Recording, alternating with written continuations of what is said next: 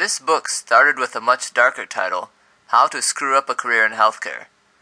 My wife pointed out that even the most enlightened reader may need a few chapters to understand my off-the-wall and occasionally pessimistic personality, hence the more encouraging title to this book.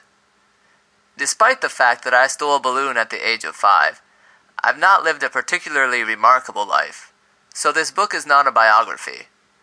I couldn't even inflate the dumb thing, because I didn't have the understanding of lung functional residual capacity, FRC, and expiratory volumes that I do now as a nurse anesthetist.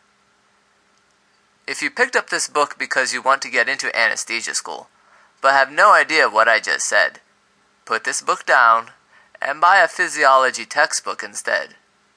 Read the chapter about the two balloony things in your chest. For everyone else, don't worry about it.